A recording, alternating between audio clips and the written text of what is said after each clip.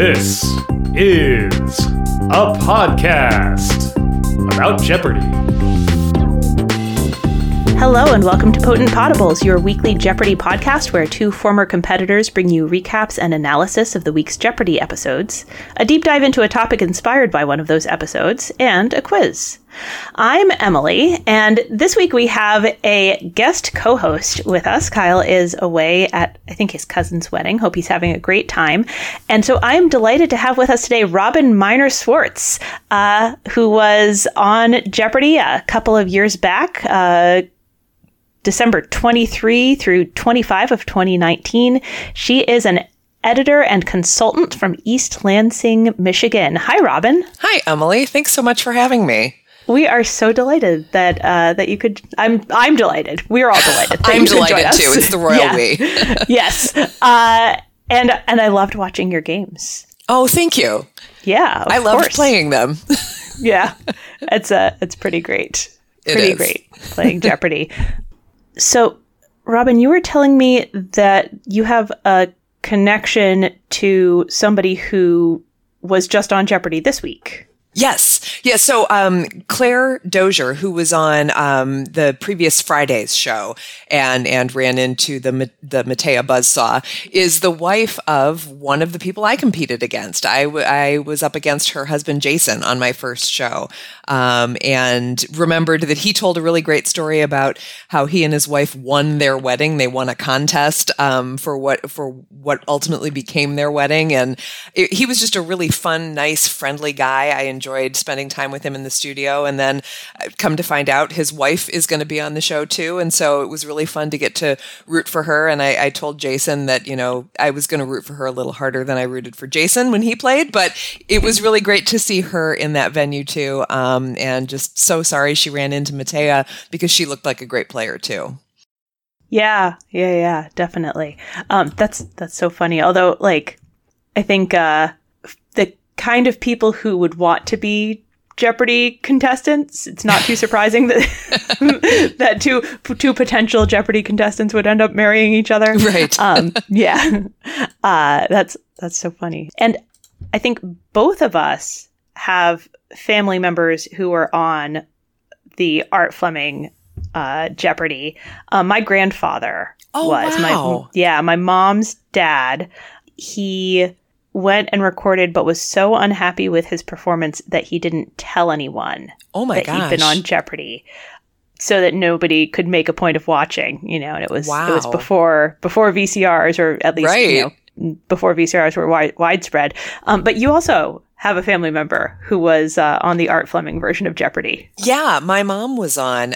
She took the test when she was 5 months pregnant with me, and she got the telegram from the show inviting her to be a contestant the day after she gave birth to me. My dad brought it to the hospital.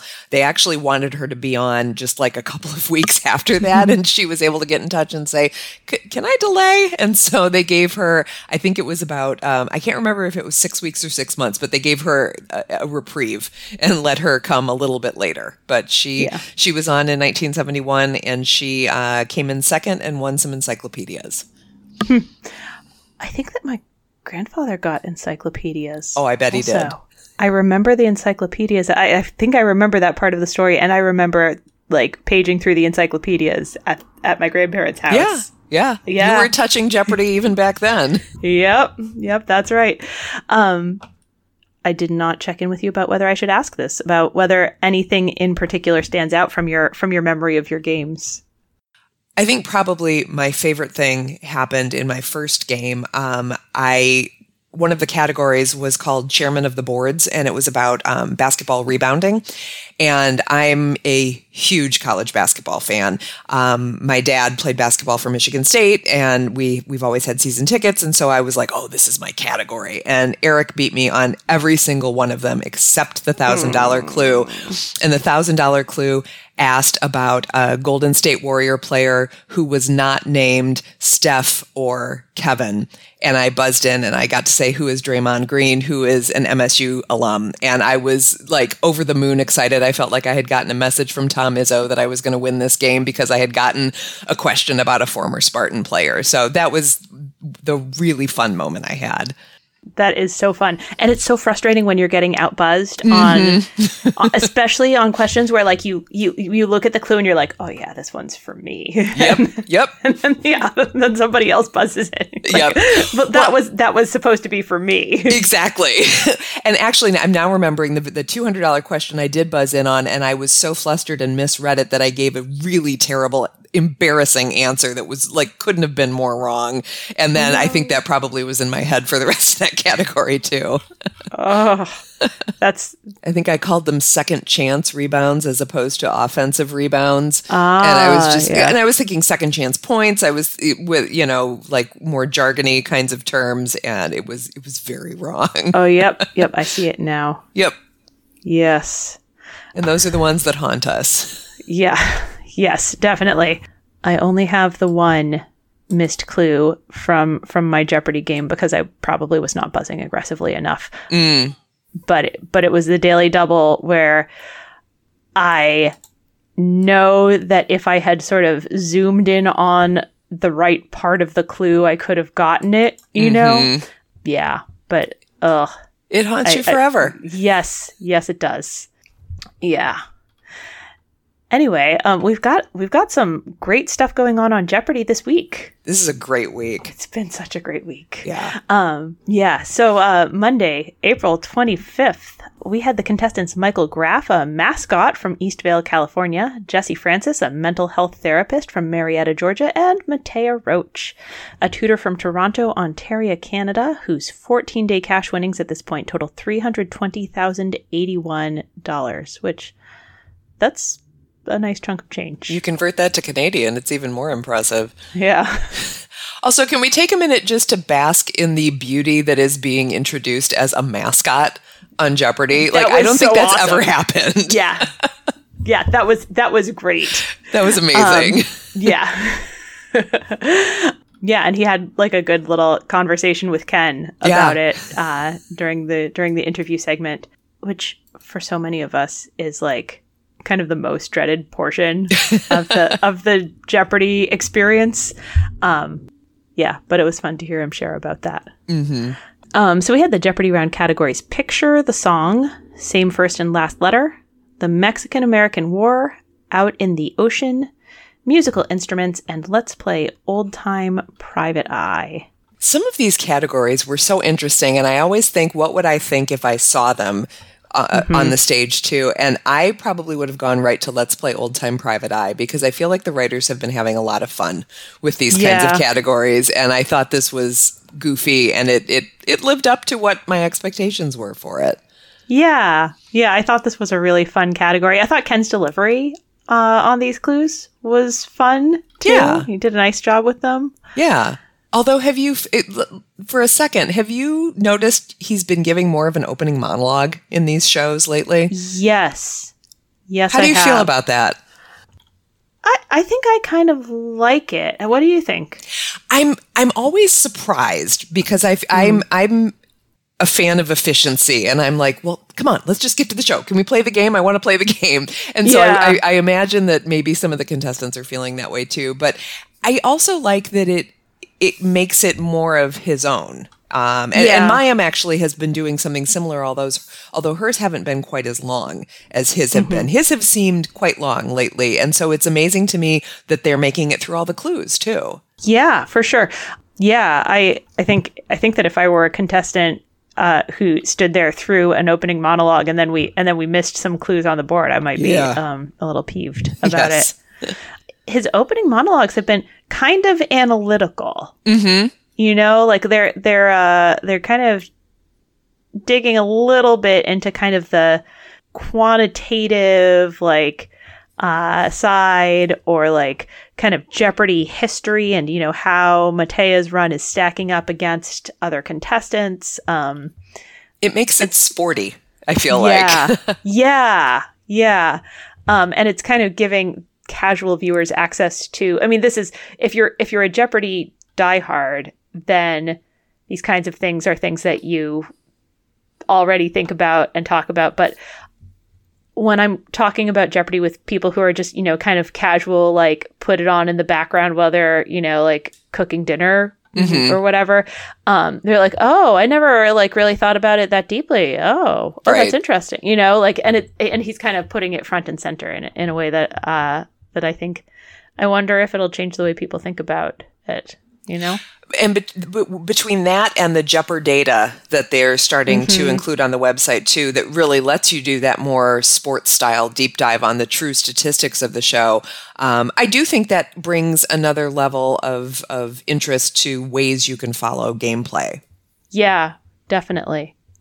It's been interesting to see the buzzer data, especially, which is something that we've always kind of wondered about. Yep.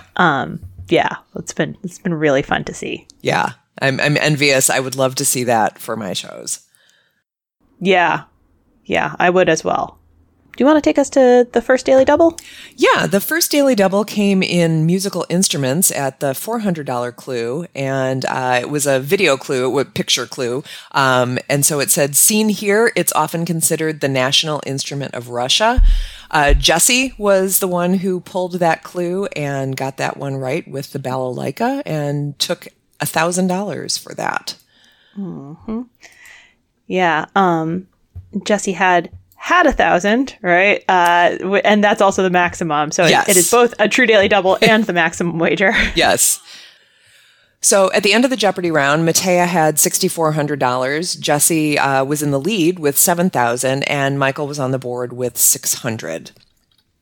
Double Jeopardy categories for this game were books and authors, who played 'em, multiple hyphens, mansplaining, and that was M-A-N-E, splaining, I'll follow you, and to the ends of the earth, and was in quotation marks. So all of the clues in that category, all of the answers in that category began with the letter N.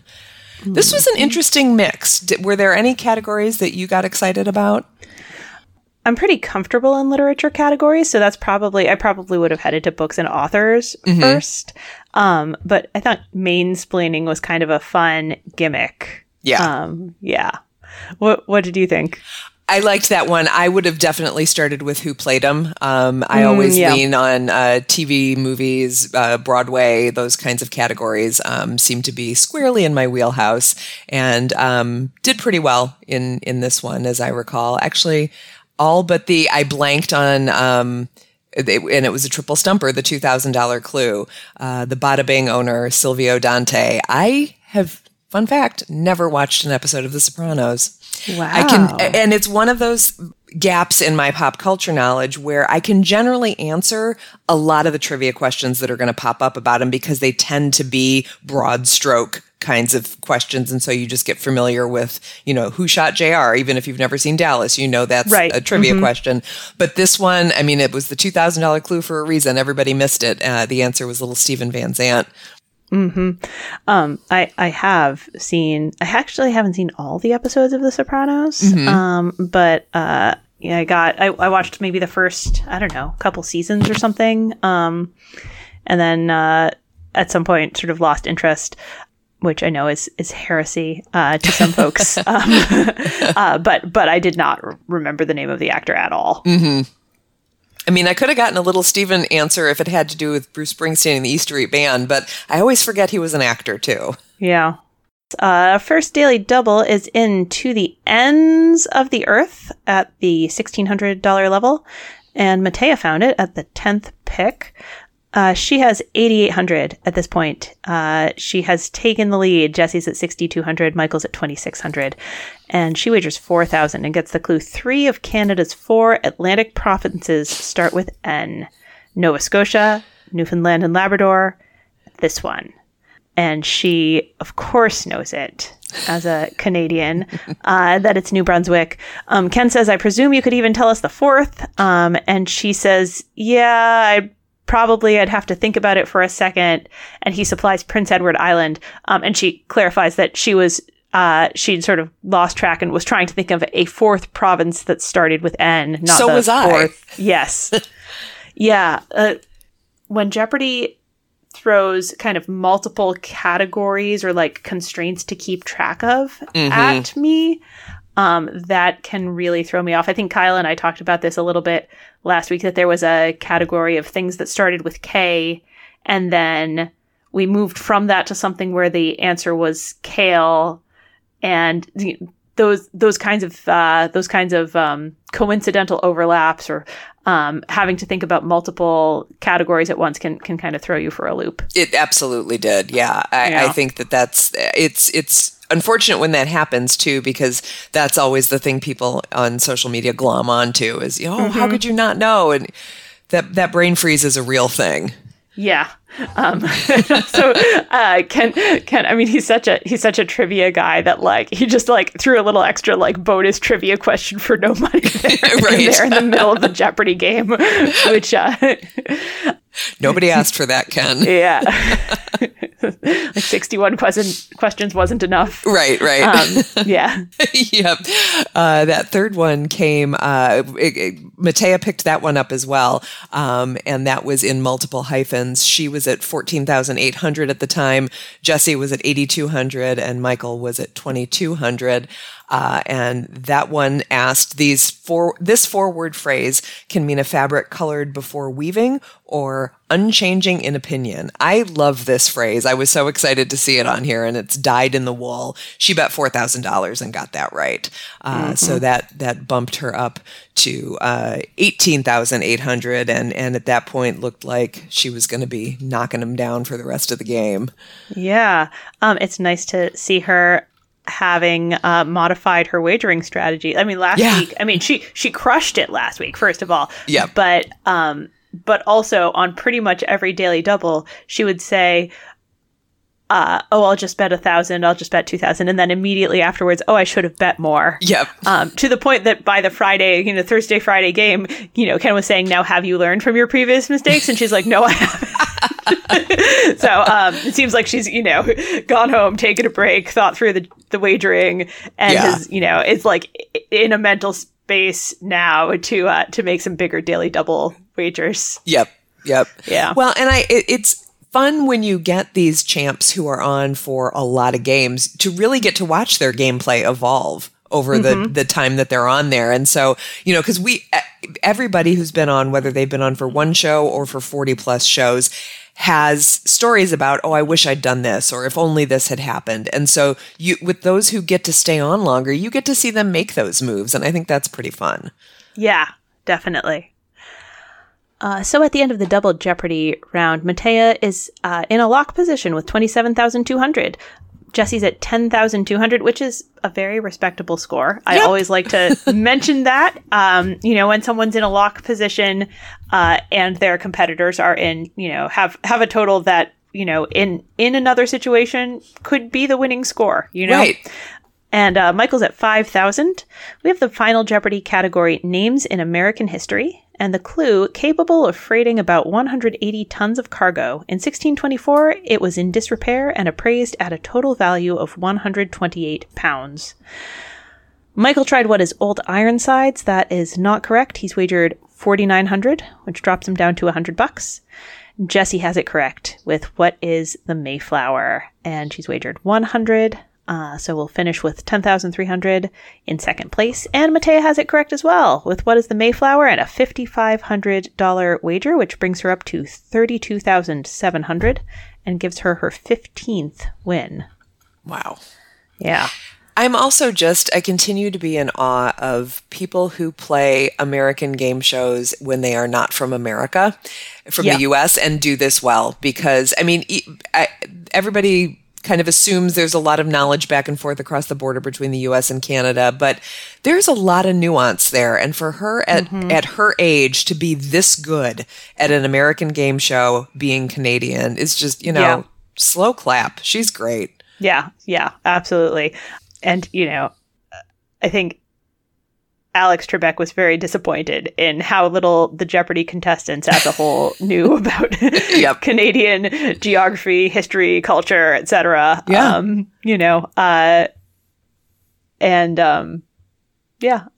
know. I mean, she's got all the Canadian stuff cold and knows our geography and history better than most of us. Right. Yeah. It's humbling. Yeah. I love watching her play. Mm-hmm. On Tuesday, April 26th, we meet Rhea Segal, a cultural strategist and performer from Brooklyn, New York, Nikki Smith, a debate instructor from San Francisco, California, and Matea Roach, a tutor from Toronto, Ontario, Canada, whose 15-day cash winnings total $352,781. I would like to note how much I loved this episode for what it gave to us in terms of representation. We had two contestants who use they, them pronouns, and we have a champ who is a lesbian. My wife and I were in heaven watching this show. This was so great to see this kind of representation filling the stage for one episode. I loved it. Mm-hmm. Yeah. Absolutely. I actually missed that we had two contestants who use they, them pronouns. I'm embarrassed to say. Oh, don't be embarrassed. I mean, and Ken used their pronouns, which was really great. It just sailed right on by me, which I guess is good. I was going to say you could argue that could be a good thing. That it's just it's a natural use of it, and it was great.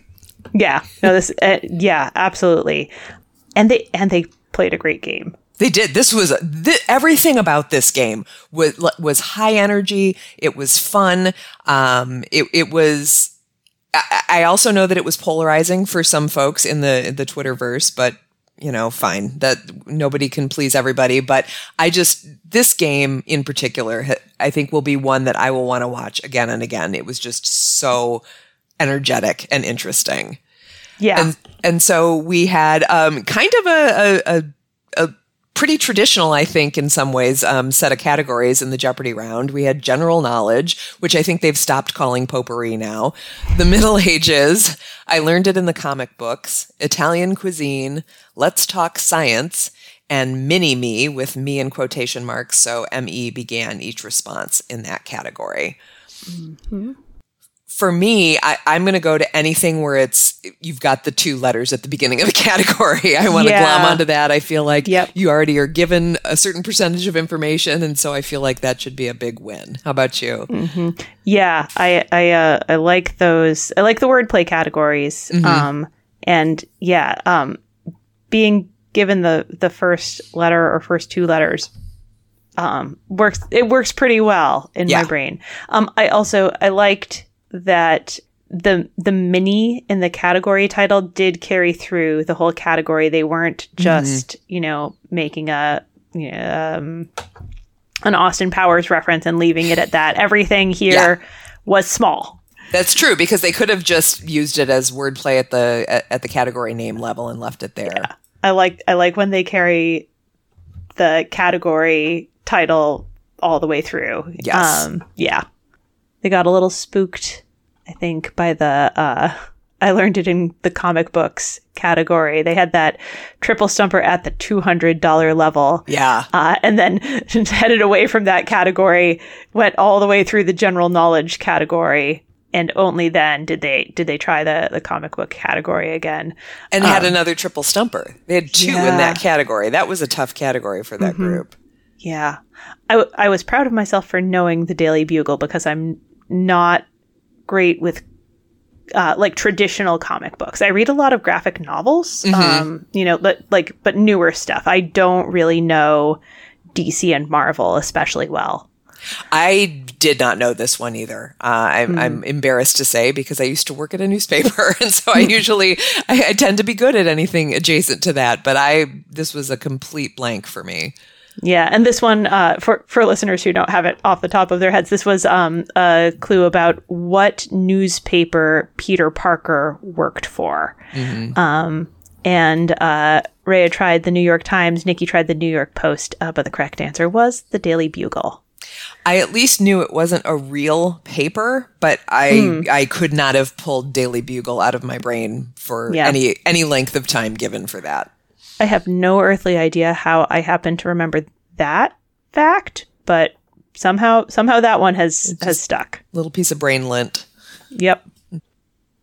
Daily Double number 1 is in the Middle Ages category. We get it really early. It's the second pick, and Matea finds it. She's the only one who has correctly answered a question so far. So she's the only one with money on the board, and she's got $200, and she wagers 1,000, which is the maximum if you're under that, and gets the clue. Now known to historians as the Migration Period, the early Middle Ages were long known by this name, implying ignorance. And she gets that one easily. That's the Dark Ages. My brain went the complete other direction and thought Age of Enlightenment, which is absolutely the opposite. Yes. Yeah, sometimes that happens. Yep. Yeah. It's always better when it happens on your couch. Mm-hmm. For sure. At the end of the Jeopardy round, Matea's in the lead with 8,000. Rhea has 3,800. Nikki is 400 in the red. And we have the double Jeopardy categories: Kernel Knowledge, TV shows by setting, On the Mediterranean, One Big Family, 1870s Literature, and blank, blank, and blank. What do you think you would have headed for here, Robin? Definitely blank, blank, and blank. Yeah. The words. That, or potentially I might have gone to, TV shows by setting would have been incredibly irresistible for me as well. Yeah. I thought that was a really fun category. Yes. And it took them a while in this game to get to the first Daily Double. It was halfway through the round when Matea finally found it, and it was the $1,600 question in blank, blank, and blank. And she was at 18,800. Nikki was at negative 2,400, and Rhea was at 4,200. And the clue was, these items were told, closed, and extinguished in an old Catholic cemetery. And this one, we were laughing so hard at the way Matea answered this because it was the most real response. She said, what are, I don't remember the name, but the things that they use to swing around the incense around in. And Ken's laughing at her and says, no, I'm sorry. I would have prompted because I'm interested in hearing more. But no, you toll the bell, you close the book, you extinguish the candle. So toll, close, extinguish, bell, book, and candle. Were the correct answer. And she said, I see, it's 3 separate things. So she lost 4,000 on that one. How would you have done with that one? Oh, I'm not sure I would have gotten there. I know the phrase bell, book, and candle, but I don't actually know their liturgical significance. And so I think once I heard Ken say it, I was like, oh yeah, I've heard that phrase, but right. I'm Googling it now to see what it is that, no, there's so much other bell, book, and candle stuff, like novels and films, that I am not easily finding kind of the ecclesiastical significance of bell, book, and candle. I don't think that I would have gotten it. This reads to me like one of those clues where if any one of us had simply seen it written and didn't have a timed response that we had to give immediately, probably could have reasoned through it in 30 seconds. Yeah. Because when you just stop and absorb told, closed, extinguished these items, okay, what would those be?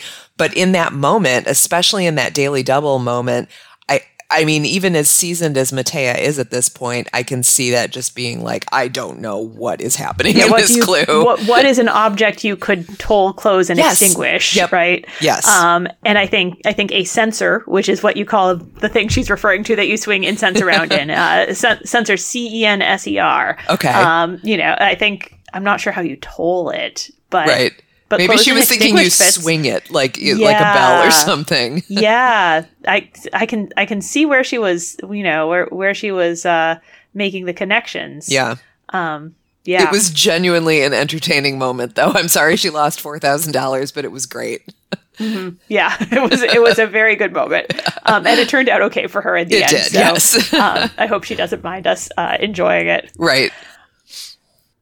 Daily Double number 3 is in the One Big Family category at the $1,200 level, and Matea finds this one as well at the 25th pick. And at this point, she has 21,200. Rhea is at 5,000, and Nikki is at negative 2,000 at this point, a little higher than last time. She wagers 2,000 and gets the clue. This performing family toured the United States in the 1940s, then settled on a Vermont farm. And there's a picture. Mm-hmm. And I thought she sounded like she was guessing, if I recall correctly. Mm-hmm. But she does get it right. It's the Von Trapps. Yep.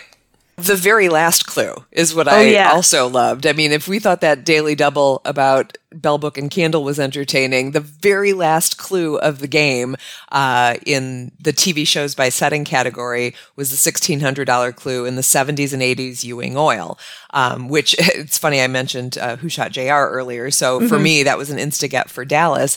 But Nikki, who was in the negative at that point, got that right, but was still in the negative. They ended the game with $800. But as soon as they were ruled correct, started yelling, bump it up, like just begging for the score to be enough to take them to Final Jeopardy. Yeah. It was so fun. It was so sweet. Yeah. Ugh. I would have loved for them to be able to be on stage for Final Jeopardy. Yeah, it was. So would they, spoiler alert. Yeah. So our scores at the end of the Double Jeopardy round, Matea has $23,200 and a lock game. Nikki, unfortunately, as we just noted, did not make it to final. They had negative $800. Rhea did make it to final with $5,000. And the Final Jeopardy category was African surnames.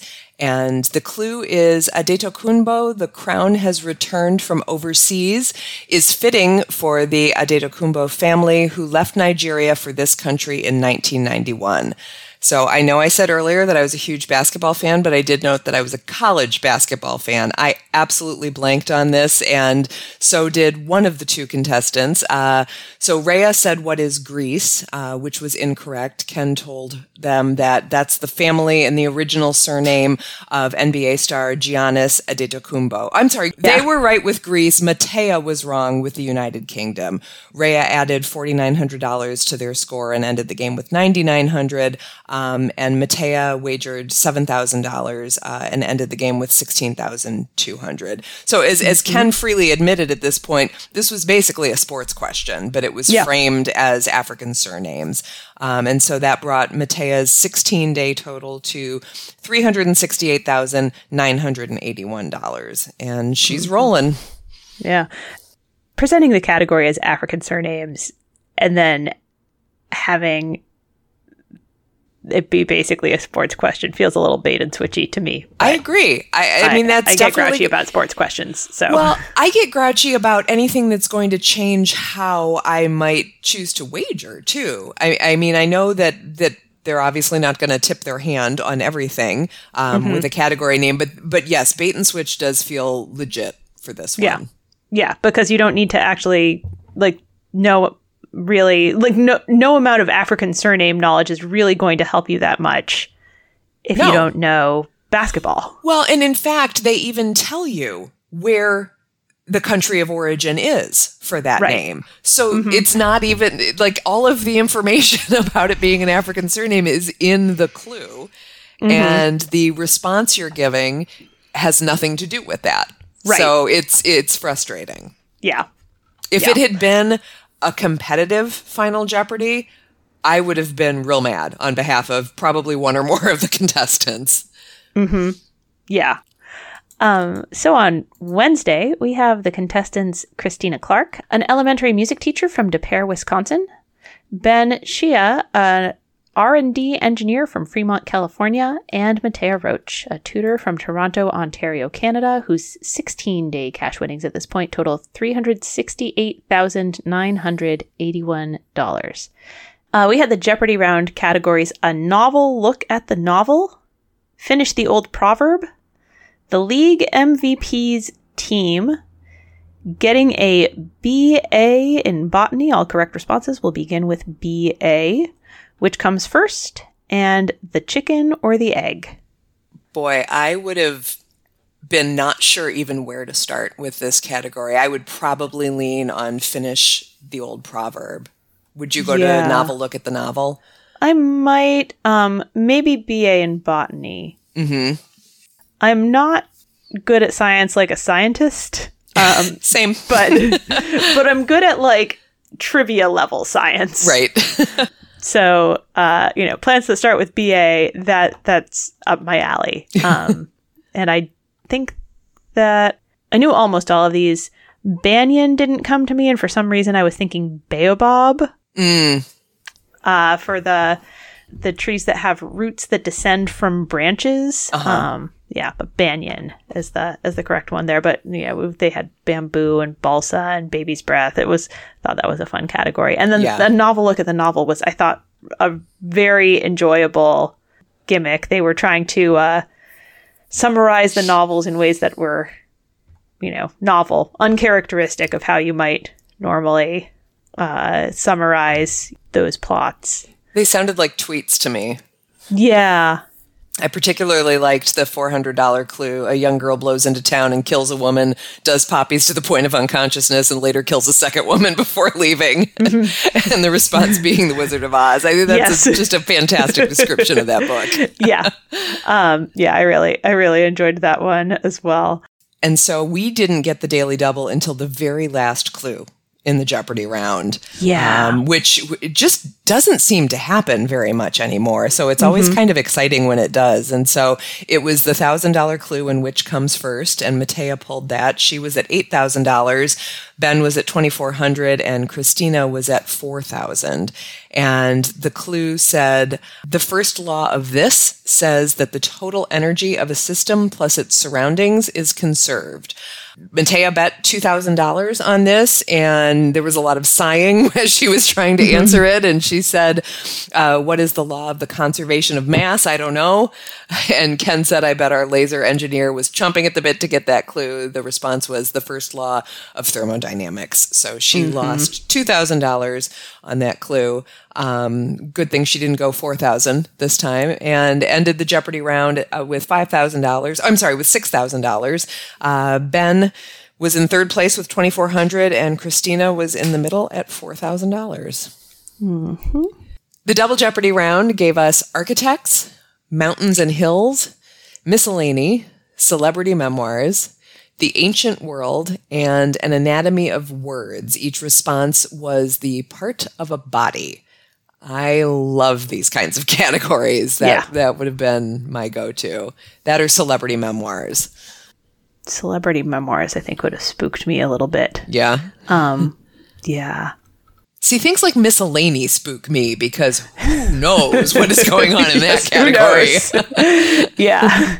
I've always sort of wondered with those like miscellany or potpourri or hodgepodge. I always wonder whether they have actually written a category of miscellaneous clues or if it's just leftovers from unrevealed clues from previous games or, categories that didn't quite work out maybe or, For as much as I love a good internet deep dive, I have never tried to find that out, but I have always assumed it was leftover stuff. Yeah. I suppose that if somebody really wanted to dig in, they could go looking for what categories and dollar levels went unrevealed and try and match it up. Yeah, that's true. Yeah.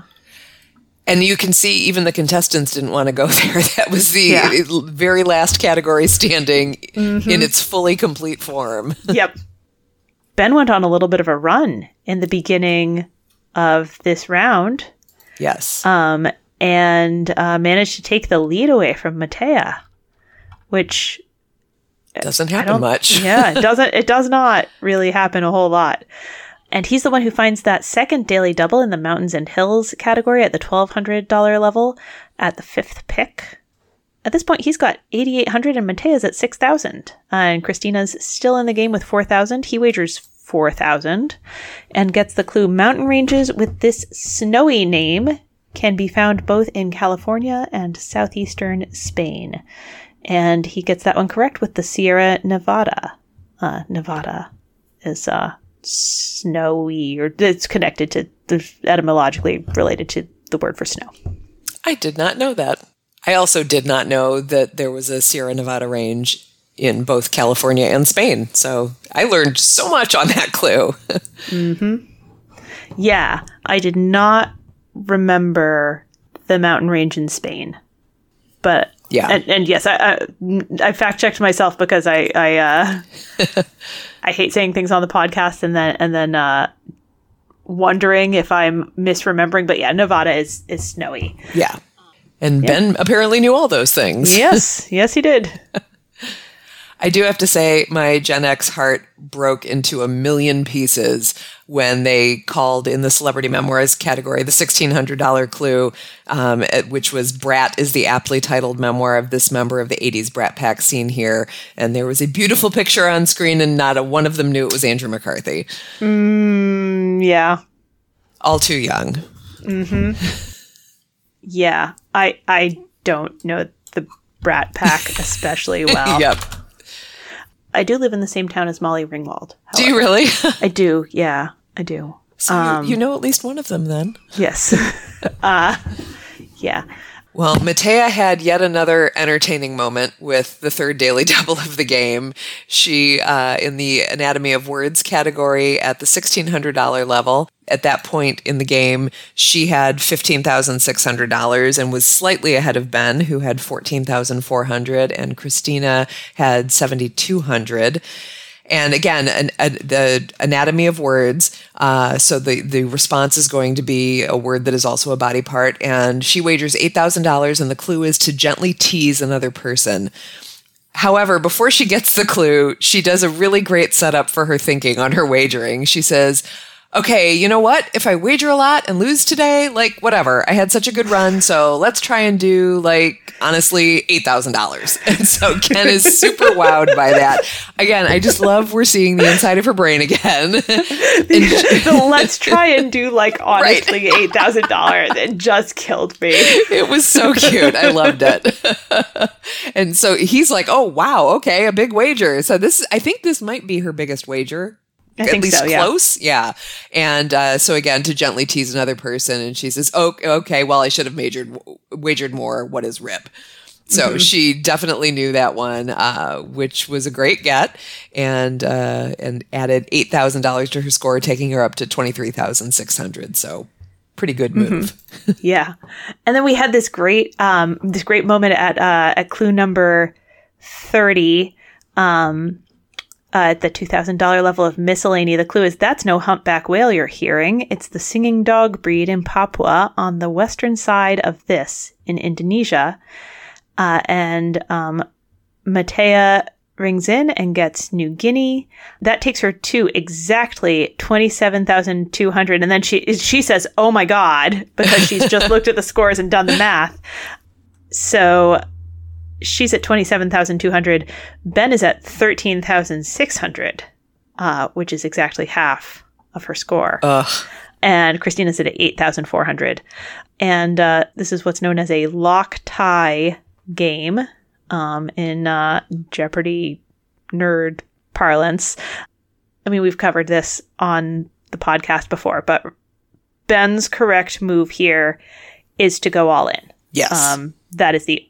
That is the correct thing to do for the player in second position. And then the player in the lead has two options here. One is that they can bet something, $1, more if they want, but often people will keep it to just $1. And then if you get it correct, you're untouchable. Right. The other option is to bet nothing, which will keep you at exactly twice the second place contestant's score. And then if they get it correct and they knew that they needed to bet everything, right, then you go to a tiebreaker. But you certainly will not lose on the final Jeopardy question because you can't, right? Right. What do you think you would do in this situation? Do you bet the $1? Or do you take it to potentially take it to the tiebreaker? I think I bet the $1. I think so.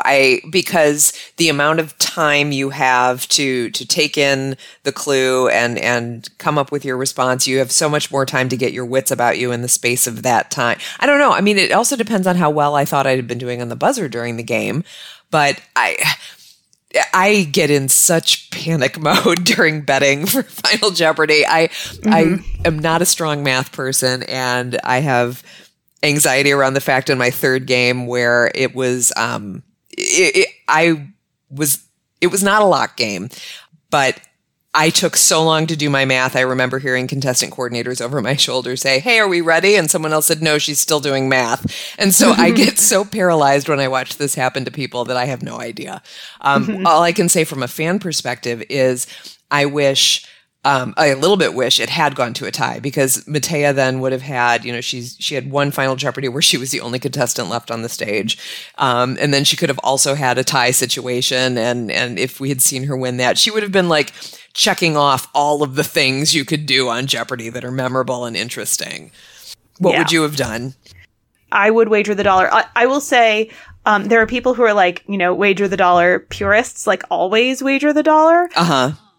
I'm a look at the category, but then probably wager the dollar person, right? If I look at the category and it's, it's sports or what else am I really weak in? I don't know, like pop music of the 1960s or like, I don't know. If it's something where I look at it and I'm like, oh, that is probably not going to be for me. I mean, even though most Final Jeopardy clues, even if they're in a category that you don't know that well, will be accessible to a general audience. It's almost never something that is truly obscure, It's usually a little known fact about a well-known thing. But still, like if it's a category where I look at it and I think, wow, that is really not my category, then maybe from first place, I might make a zero wager. Yeah. But in most cases, I would wager the dollar. And in this case, the category is poets. So I would definitely wager the dollar in this situation. So they get the category poets and the clue. In 1939, he was buried near his last residence in France, but his body arrived in Galway en route to final burial on September 17, 1948. Kyle and I have actually talked about this mix-up, which Christina makes in this case. She writes, "Who is Keats?" Keats instead of Yates. Yeah, that is a really common mix. Yep. Yeah, that's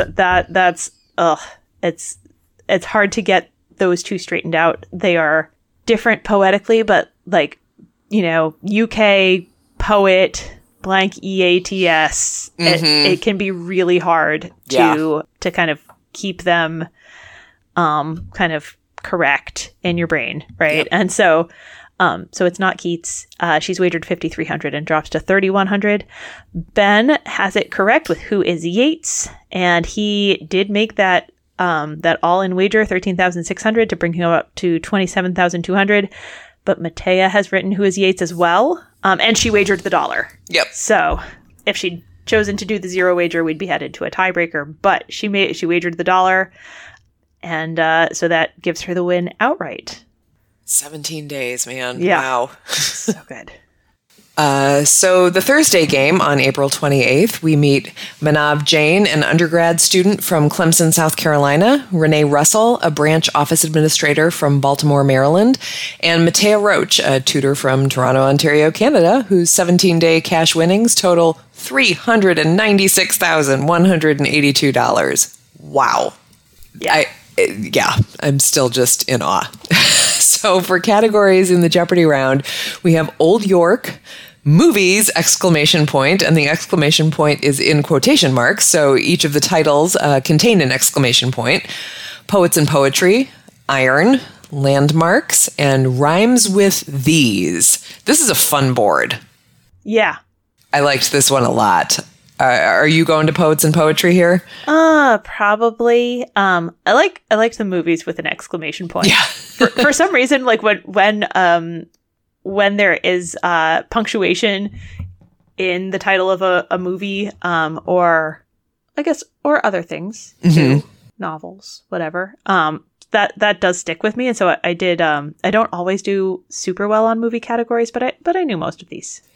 Well, this is like a version of what we were talking about earlier when they give you the letters that are a part of a clue, too. I think this really does tip you in that same way. Yeah. Yeah, I think you're right. It's got that same kind of, like word nerd, like visual memory kind of aspect to it. Yeah. And it was a good selection of eras that they went across in this category, too. So, I mean, everything from the $1,000 clue about Oliver from 1968 to, more recent Mamma Mia and a lot of 80s. Like, it almost hit. Well, there weren't 70s, but there were a lot of just like decade kind of in a row, which was really fun. Yeah.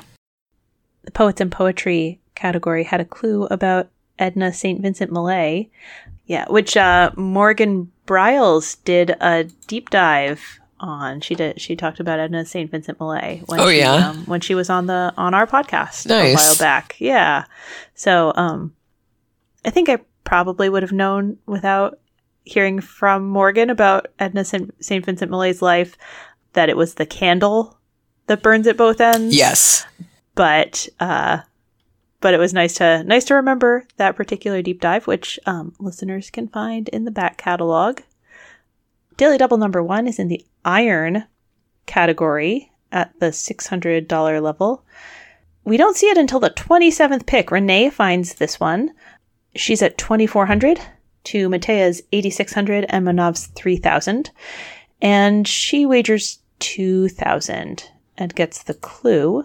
At about 1,000 feet, it was the tallest iron structure in the world when it was completed in 1889. And she gets that one correct. It's the Eiffel Tower. For me, that was an insta-get just based on the year. Yeah. But it would be hard to know what to guess. I honestly think a $600 Daily Double is harder to calculate how difficult the clue is going to be and come up with a bet for that. Mm-hmm. Yeah. So I was glad to see her get that. It felt easy to me, but again, everything feels easy if you know it. Right. Yeah. So at the end of the Jeopardy round, Matea has the lead with 9,800. Renee's at 5,200. Manav is at 3,000. And we have the double Jeopardy categories: philosophy, celebrity sibling surnames, double letter words, North America, catching you short, and ballet and opera. Anything especially stand out to you here? I would have gone to double letter words. I had a celebrity couples category in one of my games, and I got real excited when I saw it, and somebody else started calling clues from it, and I immediately was like, oh, no, this is not in my wheelhouse. So I think I tend to assume it's going to lean toward more current celebs when they say celebrity, but with siblings, there might have been, and there were more ways into this category than there were with the celebrity couples one. So I probably would have gone with double letter words. How about you? Yeah, I like that. I like that double letter words category. And ballet and opera, it's not, again, like science, it's not that I'm objectively well informed about them, but in terms of like the little bits you're supposed to know for trivia, I think I probably am above average. So I've tried to teach myself not to shy away from those. Yep. Yeah. These contestants did not want to go there. No. Saved it for the end. They left that one for the end. Yep. But they did find the first Daily Double early. It was the fifth clue called in Double Jeopardy, and this was in the philosophy category. Matea called that $1,600 clue, and she had 12,200 on the board at that point. Renee had 5,200 and Manav had 2,200. She bet just $2,000 on this one, and the clue was it's the philosophical study of art and of the judgments of art and beauty. And she correctly guessed what is aesthetics, and I sat on my couch and said, I had no idea what that was. Mm-hmm. How did you do on that one? The word ethics popped into my head, and then I knew it was wrong, and I think I would have gotten to aesthetics in time. Uh-huh. Yeah, I definitely had it. I did not have it as fast as Matea had it. Yeah. It's one of those clues where the answer, the response is given, and I don't know it, and my wife makes fun of me because I go, oh, yeah, sure. Because I hear it, and I'm like, oh, yeah, sure, that's what that should be. And that's this is definitely an oh, yeah, sure clue. Yeah. Daily Double number 3 is at the $400 level of ballet and opera. Renee's the one who's stuck heading to that ballet and opera category when there's nothing left on the board. So she's the one who has to take that last Daily Double, or gets to, at the 26th pick. She has 16,000 to Matea's 20,600 and Manav's 600. And she hesitated about her wager. And, I can't remember her exact words, but she looked at the categories and looked at the scores and was like, oh, well, this is interesting because it's ballet and opera, but, I think I have to make it 5,000, or, she said something along those lines. And then she got the clue, My Verona, on February 9th, 1965. Nureyev and Fontaine danced this ever-doomed couple in London. And she saw Verona and ever-doomed couple and knew that it was Romeo and Juliet. So that $5,000 wager pays off. It's always so exciting when the Daily Double shows up in that least expensive at the $400 clue. Uh-huh. I'm fascinated when that happens.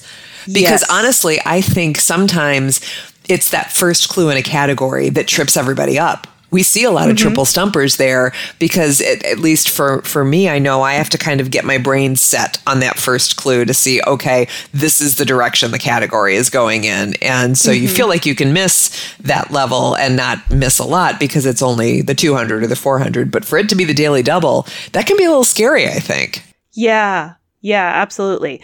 And it should be a relatively easy clue within the category, so maybe you want to wager high, but not having gotten a chance to see any of those clues. It can be a little intimidating. And I'm looking just at the catching you short category, and Matea missed the $400 clue in that category because it was the first in the category and she hadn't remembered that, okay, the category has the word short in it. And so the answer probably had to have the word short in it too. Yeah. So at the end of Double Jeopardy, we've got ourselves a game. Matea has $22,600. Renee is right on her heels with $21,000, and Manav has $600. So I always feel like someone in Manav's position can be a spoiler in this. This is everybody's in it for this. And the category is Books of the 1970s. The clue is, aptly, members of a black family in this novel have biblical names: Pilate, Hagar, and the title one, an ancestor of the protagonist. And so Manav wagers $100 and does not come up with a response. Renee wagered $19,799 and said, what is roots, which was incorrect. And Matea wagered $19,401 and got the correct response, what is Song of Solomon? And so she winds up winning the game with $42,001. Renee leaves with $1,201, and Manav finished the game with $500. You just did a deep dive on Song of Solomon, didn't you? Yes, but the book of the Bible, not the Toni Morrison novel. Not the Toni Morrison novel, but I did ask a quiz question about the Toni Morrison novel, but I chuckled when I saw that. Coincidence. It was like you were very prescient. Yeah. I also, my brain went right to roots, and I knew it didn't fit, and it took me a minute to figure out, like, oh, they really are asking about Song of Solomon. Right. Yeah. So in Solomon Dead is the ancestor of Milkman Dead in Toni Morrison's novel, and so that's where the title comes from for this book.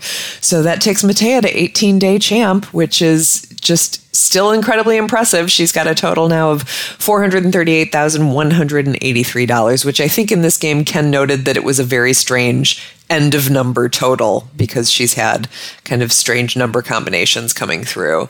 Yeah. Yeah, so on Friday, we have the contestants Terry Huggins, an associate director of admissions from New York, New York, Julian Glander, an animator from Pittsburgh, Pennsylvania. That's so great. Great job, and Matea title. Roach, a tutor from Toronto, Ontario, Canada, who, as we just noted, has 18 days of winning, 18 wins and $438,183. And we have the Jeopardy round categories: states' most populous cities, sitcoms, newspapers and magazines, The language of sport, the atmosphere, and weights and measures. Is the language of sport where you would head? No, I'd go newspapers and magazines for this, of course you would. Or sitcoms. Honestly, I like this board a lot. Yeah, this is a good board for you. This is fun categories, and weights and measures being WAITS. Oh, right, I should have highlighted that. Well, and I would think that for that reason, it would be kind of a word play or something like that. That would, because if it had been truly weights and measures, I would have run for the hills probably. But how about you? Where would you start with this bunch? Oh, where would I start? I might head for weights and measures. Mm-hmm. Although this is another one where the $200 clue was a triple stumper. Yes. 1 U.S. beer barrel contains 31 of these units. That's nearly 4,000 delicious ounces. And nobody got it. It was gallons. My brain was not doing the math that fast. I timed out trying to divide 4,000 by 31. Yes. I thought it might be gallons, but I also, there was a part of my brain that was saying pints, and I was like, that's what I said. I've got to do some division before I know which one. Yep. Yeah. But that's always interesting to see when that happens. But I feel like it's okay. It was just the $200 clue. You're fine. Mm-hmm. But they did get to the Daily Double in that category. It came up as the 11th clue of the round, and it was Julian who pulled that. And he was at $2,000 at that point. Matea had $1,200 and Terry had $800. He wagered the full $2,000 that he had. And the clue was this name for a type of ounce used to measure gold comes from a city in medieval France, not ancient Turkey. And Julian, who sighed, giving his response, said, "What is bullion?" Which was incorrect. The correct response was the troy ounce. Mm-hmm. So he drops to 0.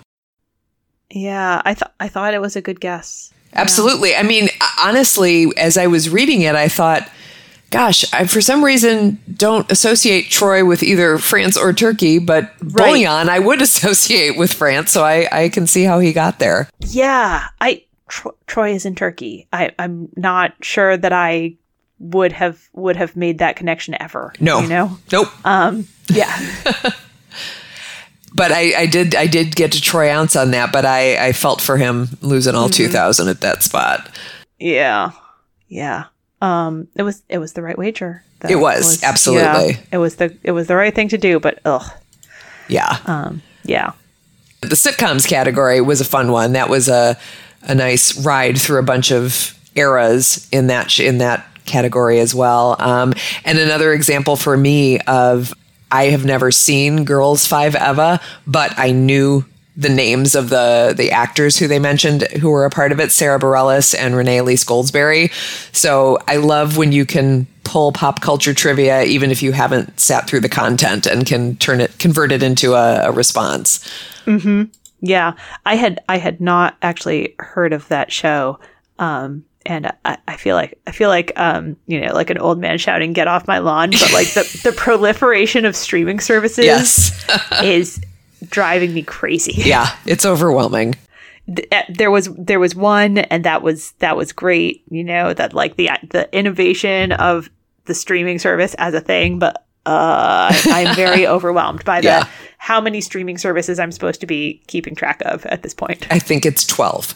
Yeah. Yeah, it's a lot. Yeah, it's a lot. So at the end of the Jeopardy round, Matea is not in the lead with $3,400. Julian is in the lead with $4,200, and Terry has $1,200 to start the Double Jeopardy round. Picking first from politicians in their school days, entertainment awards, fun with cooking terms, the 18th century, felines in fiction, and middle P. The letter P is the exact middle of each response for that category. Mm-hmm. So where's your fun start? I like fun with cooking terms. Yeah. And they all did fine with this. Yep. All of these got answered correctly on the first try. And all 3 contestants got correct answers in this category. I like to see that. Yeah. And I'm jumping the gun a little bit, but Terry made it back into the positive on the 30th clue at the $2,000 level in this category, which was good to see. Yes, also. we were cheering for that. Yeah. Yeah. I like that when someone is in the red and makes it out of the red just before Final Jeopardy, the other contestants are always so obviously visibly happy for them. Which, if it were like purely a self-interest thing, you would want both other contestants to finish in the red. You know? Like, exactly. you would not be happy that there was another contestant on stage for Final Jeopardy. Right. But I like to see how pleased they are when somebody makes it out of the red and is able to participate. Yeah, Matea and Julian were applauding. I thought that was great. Yeah. And I'm sure Terry thought it was really great. Mm-hmm. The felines in fiction category I thought was great as well. Yeah. That was a fun category. Yeah, we had Alice in Wonderland here, which my daughter still thinks is called Allison in Wonderland. Oh, sure. Yeah, because because that those words get kind of elided, and she knows that Allison is a name. That makes sense. Beatrix Potter was in there. I did a deep dive on her way back.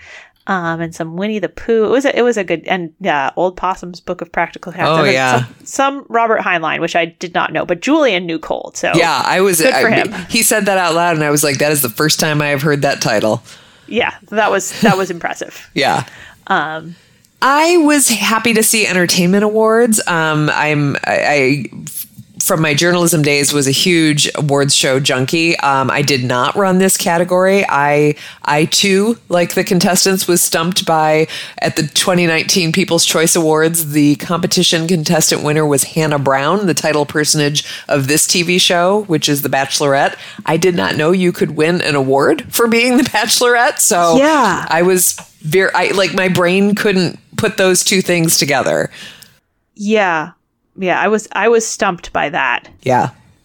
Like, now that I can stop and digest those words in the clue, then I would be like, oh, you mean like, so somebody on Survivor could have won a People's Choice Award, or like somebody on, who knows what, RuPaul's Drag Race, anything. Right. But I never would have put that together. Yeah, I am still getting my brain around it. I mean, I thought for any of us, the award was getting to be on whatever show we wanted to be on. Right. Yeah. Although, honestly, being the Bachelorette sounds miserable. Not my cup of tea at all. Maybe less miserable than being a contestant, female contestant on The Bachelor or whatever. Right. Like I'd rather be the one, the one than one of the crowd. Yes. But no, thank you to all of that. Right. Yeah. Daily Double number 2 is in the 18th century category. And Matea found it pretty early at the 4th pick. It's at the $1,200 level. She had $5,800 at this point. She was in the lead with Julian at $4,200 and Terry at $1,200. Pretty balanced. I mean, it's not close to a runaway at this point. She wagers $2,000. And gets the clue: the two dynasties vying for power in the War of the Spanish Succession were the Habsburgs and this French one. And she gets it correct with the Bourbons. I don't know how. The Bourbons. Yeah, I feel like bourbon. Like the whiskey came up this week also. I think it did. I think it did. Maybe it was in the like the Private Eye category or something like that? It was. Yes, somebody was drinking it in that category. Yeah, good memory. Yeah, I like when that happens. Yes. So they got to the first Daily Double pretty early in the round, and they didn't get to the second one until a good bit later. It was the 24th spot, and in the middle P category, the $2,000 clue was where that was hiding, and Matea pulled that one as well. At that point, she had $17,800. Julian had $8,600, and Terry was at negative $2,000. Again, quite late in the game. And Matea wagered $4,000, And again, with middle P being the clue, the category, the clue was 2 linked lines of verse. And Matea said, I think, this is for her betting, sorry. I think I've been doing okay when I've had time to think, so maybe let's do $4,000. And then said Anapest for her answer, which was incorrect. The correct response was a couplet. And I thought Anapest was an impressive incorrect answer. I did too, because the P is in the middle also. Yep. I mean, like, there was a lot about it. Yeah. An anapest is I just looked it up, a metrical foot consisting of 2 short or unstressed syllables followed by 1 long or stressed syllable. My answer to this, my response to this was to cram together the words iambic pentameter and hope that the P was in the middle. Oh. Which it is not. Spoiler alert. Not quite. No. Yeah. So, as you referenced earlier, Terry, by the skin of her teeth, got onto the plus side with that last clue. And so at the end of the Double Jeopardy round, Matea had $17,000, Julian had $11,000, and Terry was on the board and in the game with $800. And the final Jeopardy category was musical inspirations. And when I took French, I had a decent accent and could navigate this stuff fairly well. That has fallen away. So is this Tuileries? Oh, Tuileries. Tuileries, that's right. Thank you. Okay. The clue was Tuileries and the Great Gate of Kiev were 2 of the artworks that inspired this classical work, completed in 1874. And Terry wagered $799, but did not come up with a response. Julian wagered $6,001, and his response was, "What is Swan Lake?" which was not correct. And Matea correctly guessed, "What is Pictures at an Exhibition?" And she added $5,001 to her total, which took her to $22,001 for the night. Ken points out that, yes, the Mussorgsky piano suite was inspired by his visit to an art show, and that is where the title Pictures at an Exhibition came from. So Matea ended the game with $22,001. Julian ended with $4,999, and Terry had that $1 left on the board. So Matea ended the week a 19-day champion with $460,184. Yeah, it's been a great run so far. Incredible. Just incredible. Yeah.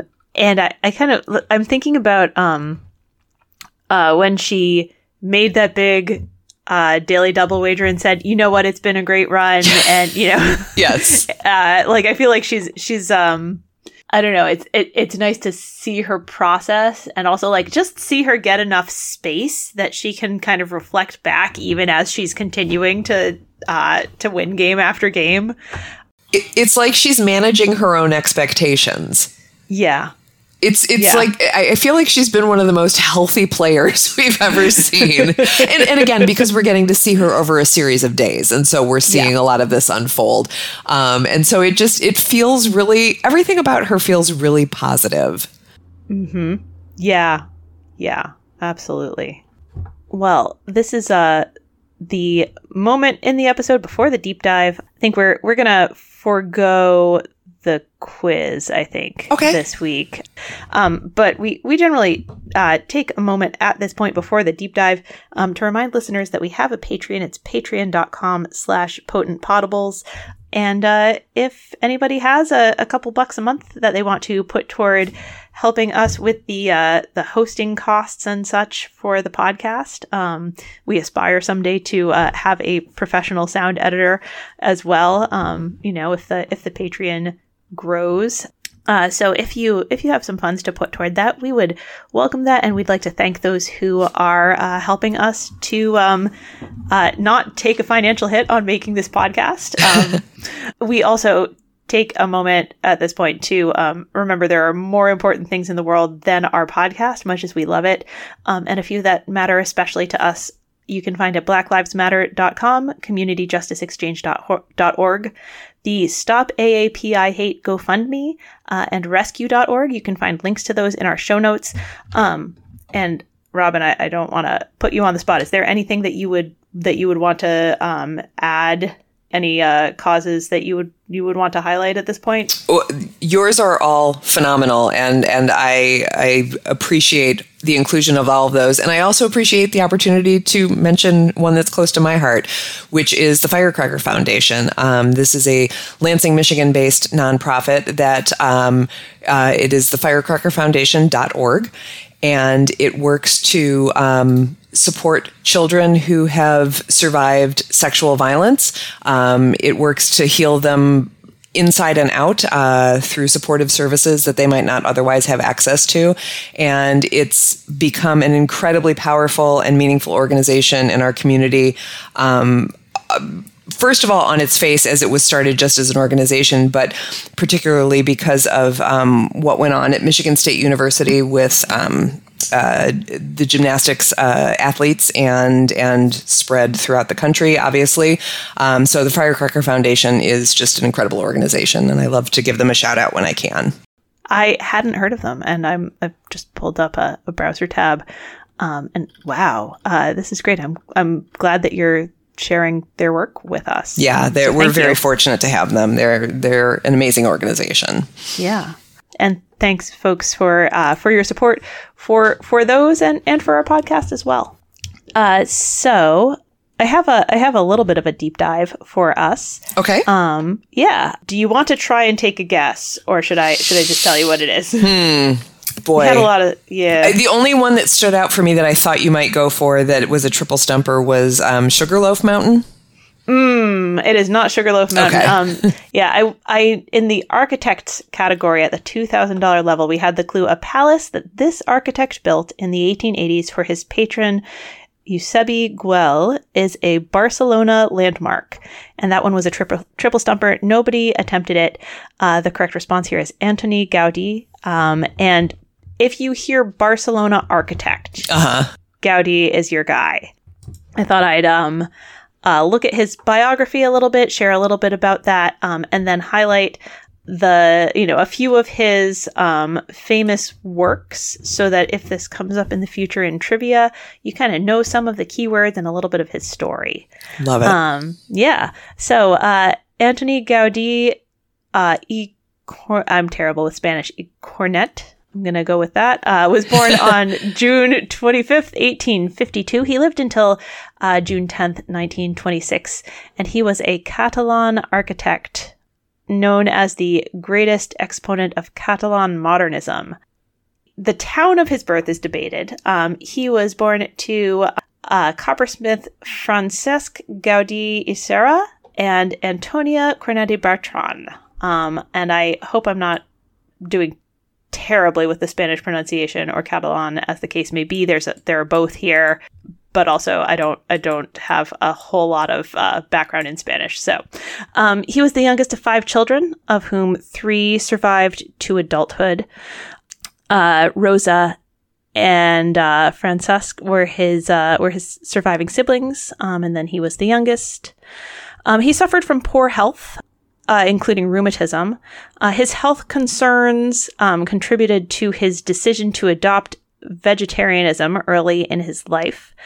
He also was deeply religious. His religious faith and his strict vegetarianism led him to undertake several lengthy and severe fasts and dietary programs, which were pretty extreme and occasionally led to life-threatening illness for him. In 1868, he moved to Barcelona to study teaching in the Convent del Carme, and then he was in compulsory military service from 1875 to 1878, but because of his poor health, a lot of his military service was spent on sick leave, which enabled him to continue his studies to an extent. His mother died in 1876 at the age of 57, as did his 25-year-old brother, who had just completed his education as a physician. During this time, he studied architecture at the Llotja School and the Barcelona Higher School of Architecture, graduating in 1878. He financed his studies by working as a draftsman for various architects. In addition to his architecture classes, he studied French, history, economics, philosophy, and aesthetics. Oh, hey. Aesthetics. There it is. Yeah. His grades were average. He failed some of his courses. And the director of the school, when handing him his degree at graduation, said, "We have given this academic title to either a fool or a genius. Time will show." Which I guess it did. Yeah. His style immediately after completing his education was like kind of a Victorian architectural style, but he quickly developed a somewhat different style with unprecedented juxtapositions of geometric masses, with surfaces of patterned brick or stone, ceramic tiling, floral or reptilian metalwork. His designs impressed an industrialist by the name of Eusebi Güell, as mentioned in the clue, who then commissioned several of Gaudi's most outstanding works over the course of his life. The Güell wine cellars, pavilions, the Güell Palace, the Parc Güell, and the crypt of the Church of the Colonia Güell. That's a lot of commissioning. Yeah, it's a lot. That's amazing. Yeah. He was a major supporter over decades. In 1883, Gaudi was put in charge of the recently initiated project to build a Barcelona church called the Basilica de la Sagrada Familia. Mm-hmm. There had been some initial designs, which Gaudi totally overhauled and brought his own style to it. From 1915 until his death, he devoted himself entirely to this project. Wow. And it is still in progress, not yet finished, but I think they were aiming to be done with it by 2026 to finish it by the 100th anniversary of his death. That's incredible. Yeah. I got a chance to visit it maybe, oh gosh, what was it, like 7 or 8 years ago? It is an incredible space. It is astounding. I bet. Yeah. As Gaudi's style evolved, he developed this like completely unique style that really defies classification, creating structures known as equilibrated, a structure that could stand on its own without internal bracing, external buttressing, etc. Using columns that tilt, something about diagonal thrusts. I don't really understand the architectural and physics aspects of it. But it looks amazing. I was going to say, but it looks really cool. It looks so cool. Yep. You can see those equilibrated systems in the Casa Batlló and the Casa Mila, two of his famous apartment buildings that he created. Gaudi was pious and increasingly so over the course of his life, eventually abandoning all of his other work or passing it along to his team and his proteges to focus on the Sagrada Familia. He lived on site in its workshop. Wow. Yeah. And he died while still working on the Sagrada Familia on June 10th, 1926 in Barcelona, after getting hit by a trolley car just a few weeks shy of his 74th birthday. How terrible. Yeah. So and the structure is still being worked on to this day. Some of his most famous works, the Casa Vicens in Barcelona, which he worked on from 1877 to 1873, was a residence for the tile and brick manufacturer Manuel Vicens. Because Vicens was in tile and brick manufacturing, Gaudi had a supply of those materials ready, and it was the cost of that was not really a problem, and he was able to showcase those materials in a way that also sort of was an advertisement for the family business. using what they call a neo-Mudéjar, neo-Moorish style, referencing the Islamic architectural influences of medieval Spain. Güell Palace, Palau Güell, was the subject of the missed Jeopardy clue, which he worked on from 1886 to 1888, a mansion designed for Eusebi Güell with a double-arched entryway covered with dramatic, looped, vine-like ironwork. There's references to the Catalan flag kind of within the design of the entryway. The interior design has this central open space that functions as like a large reception hall with private spaces that kind of look into that central space, giving residents the opportunity to like glimpse guests discreetly before meeting them below. The reception hall is covered with a high domed ceiling painted dark blue to resemble the night sky, and Gaudí perforated it with holes so that lanterns could be hung above with the glow kind of coming through to make it look like twinkling stars. That sounds beautiful. Yeah.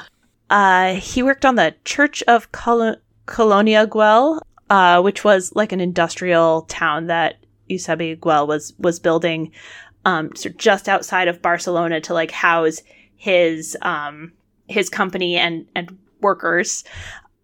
That was sort of a drawn out project that eventually was passed on to Güell's sons, and who eventually abandoned it. But working on the church gave Gaudí the opportunity to build some of the skills and ideas that we then see come to fruition in Sagrada Familia. For this building, he sort of worked out his design using like a model of interlaced strings hung upside down to kind of figure out the parabolic structure of the sanctuary space. And that model is on display at the Sagrada Familia Museum. Casa Batlló, I think I mentioned, he worked on from 1904 to 1906. It's unusual because it was a renovation of an existing structure, originally built in 1877. The house's owner commissioned Gaudí thinking that he would tear the building down and start anew, but Gaudí convinced him to renovate it instead. I have to say, go ahead. If people aren't familiar with Gaudí, literally just go to Google and do an image search, because it is. I mean, I can't really describe Gaudí's work. It's so magical looking. So cool. Yeah. Probably, I imagine people have seen some of these images before. Right. But if you're not familiar, like Google image it and like take a look. Yeah, Casa Batlló is also known as the House of Bones because of the framework over the windows with these kind of slender curves that are sort of like look sort of like bones. Mm-hmm. Yeah, and there's a bunch of religious symbolism in it too, but I don't want to get too deep into the weeds here. Parc Güell is another one to know. The last project that Gaudí and Eusebi Güell worked on together, it was a speculative hillside suburban community to be located on Carmel Hill, this piece of terrain that Güell had bought east of central Barcelona. And it's Gaudí's work kind of envisioned on a whole landscape, instead of like a flat, sort of square of ground that he's been assigned to within a city. It's a really cool place. It is unreal looking. Yeah. It's just amazing. Yeah.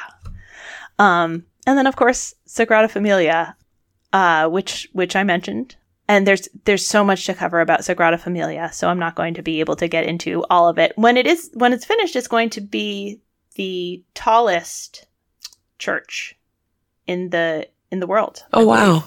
Yeah. Gaudí's design calls for 18 spires, representing the 12 apostles, the Virgin Mary, the 4 evangelists, and Jesus Christ. He had plans for 3 grand facades: the Passion facade on the west, the Glory facade on the south, and the Nativity facade. I'm not sure which side. Oh, the Nativity facade's on the east, of course. And then the interior, I mean, I've got a whole bunch of language here, but it's like it's like a forest if a forest were a church. It's so I cool. love that. And it's just unbelievable. It's just an incomparable visual experience, which I'm trying to capture here in a fully auditory medium. But as you've been talking, I've been scrolling through the photos on Google Image, and it really brings it to life. It's so cool to see. Yeah. So anyway, that's a little bit about Gaudí and his work. I love seeing him come up on Jeopardy because it reminds me of, getting to see some of these places. Yeah. And just such a unique vision. And yeah, it just blows me away. Travel is a great way to get new trivia knowledge. Honestly, yeah, it's a shorthand way to do that. Mm-hmm. I certainly handle trivia questions about places I've actually been much better than, things that I've learned off of a list or, whatever. Yes. Yeah. So yeah, I thought, talk about Gaudí a little bit, and I guess, everybody should go look him up if you don't have those images in mind. Spend a little time. Yeah. Thank you for that. Yeah, absolutely. So that's pretty much what I've got. I was going to ask if you happened to know about a critter of which there is a sculpture in Park Güell covered with like a multicolored mosaic. Legend has it that this kind of creature is impervious to fire. Does that bring anything to mind? Well, because I was scrolling past pictures, I saw a lot of lizards. Mm-hmm. So is it something in the lizard family? It is something in the lizard family. Yeah. But not like a dragon. It's not a dragon. They do call it Eldrac. It's a salamander. Okay. Yeah. There are these kind of old beliefs that salamanders were like fireproof lizards. That's cool. Yeah. So yeah, the salamander at Park Güell is Eldrac, they call it. Yeah. Well, Robin, thank you so much. Emily, thank you for being here. It was such a delight to talk about Jeopardy with you. I'm always kind of in awe of the contestants that I really enjoy watching on the show.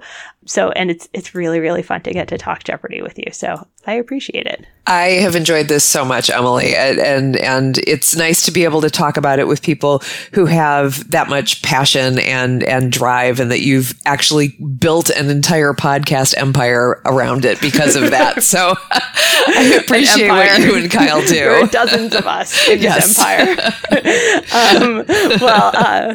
Well, thank you, and thank you, listeners, for spending your time with us. Make sure to subscribe wherever you get your podcasts. Leave a rating or review if you would.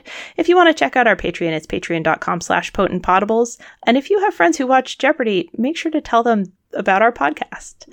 You can find us on Facebook at Potent Potables, on Twitter at Potent Potables1. Our email address is potentpotablescast@gmail.com, and our website is potentpod.com. And we'll be back next week with another week of Jeopardy. And until then, may your minds be quick and your buzzers be quicker.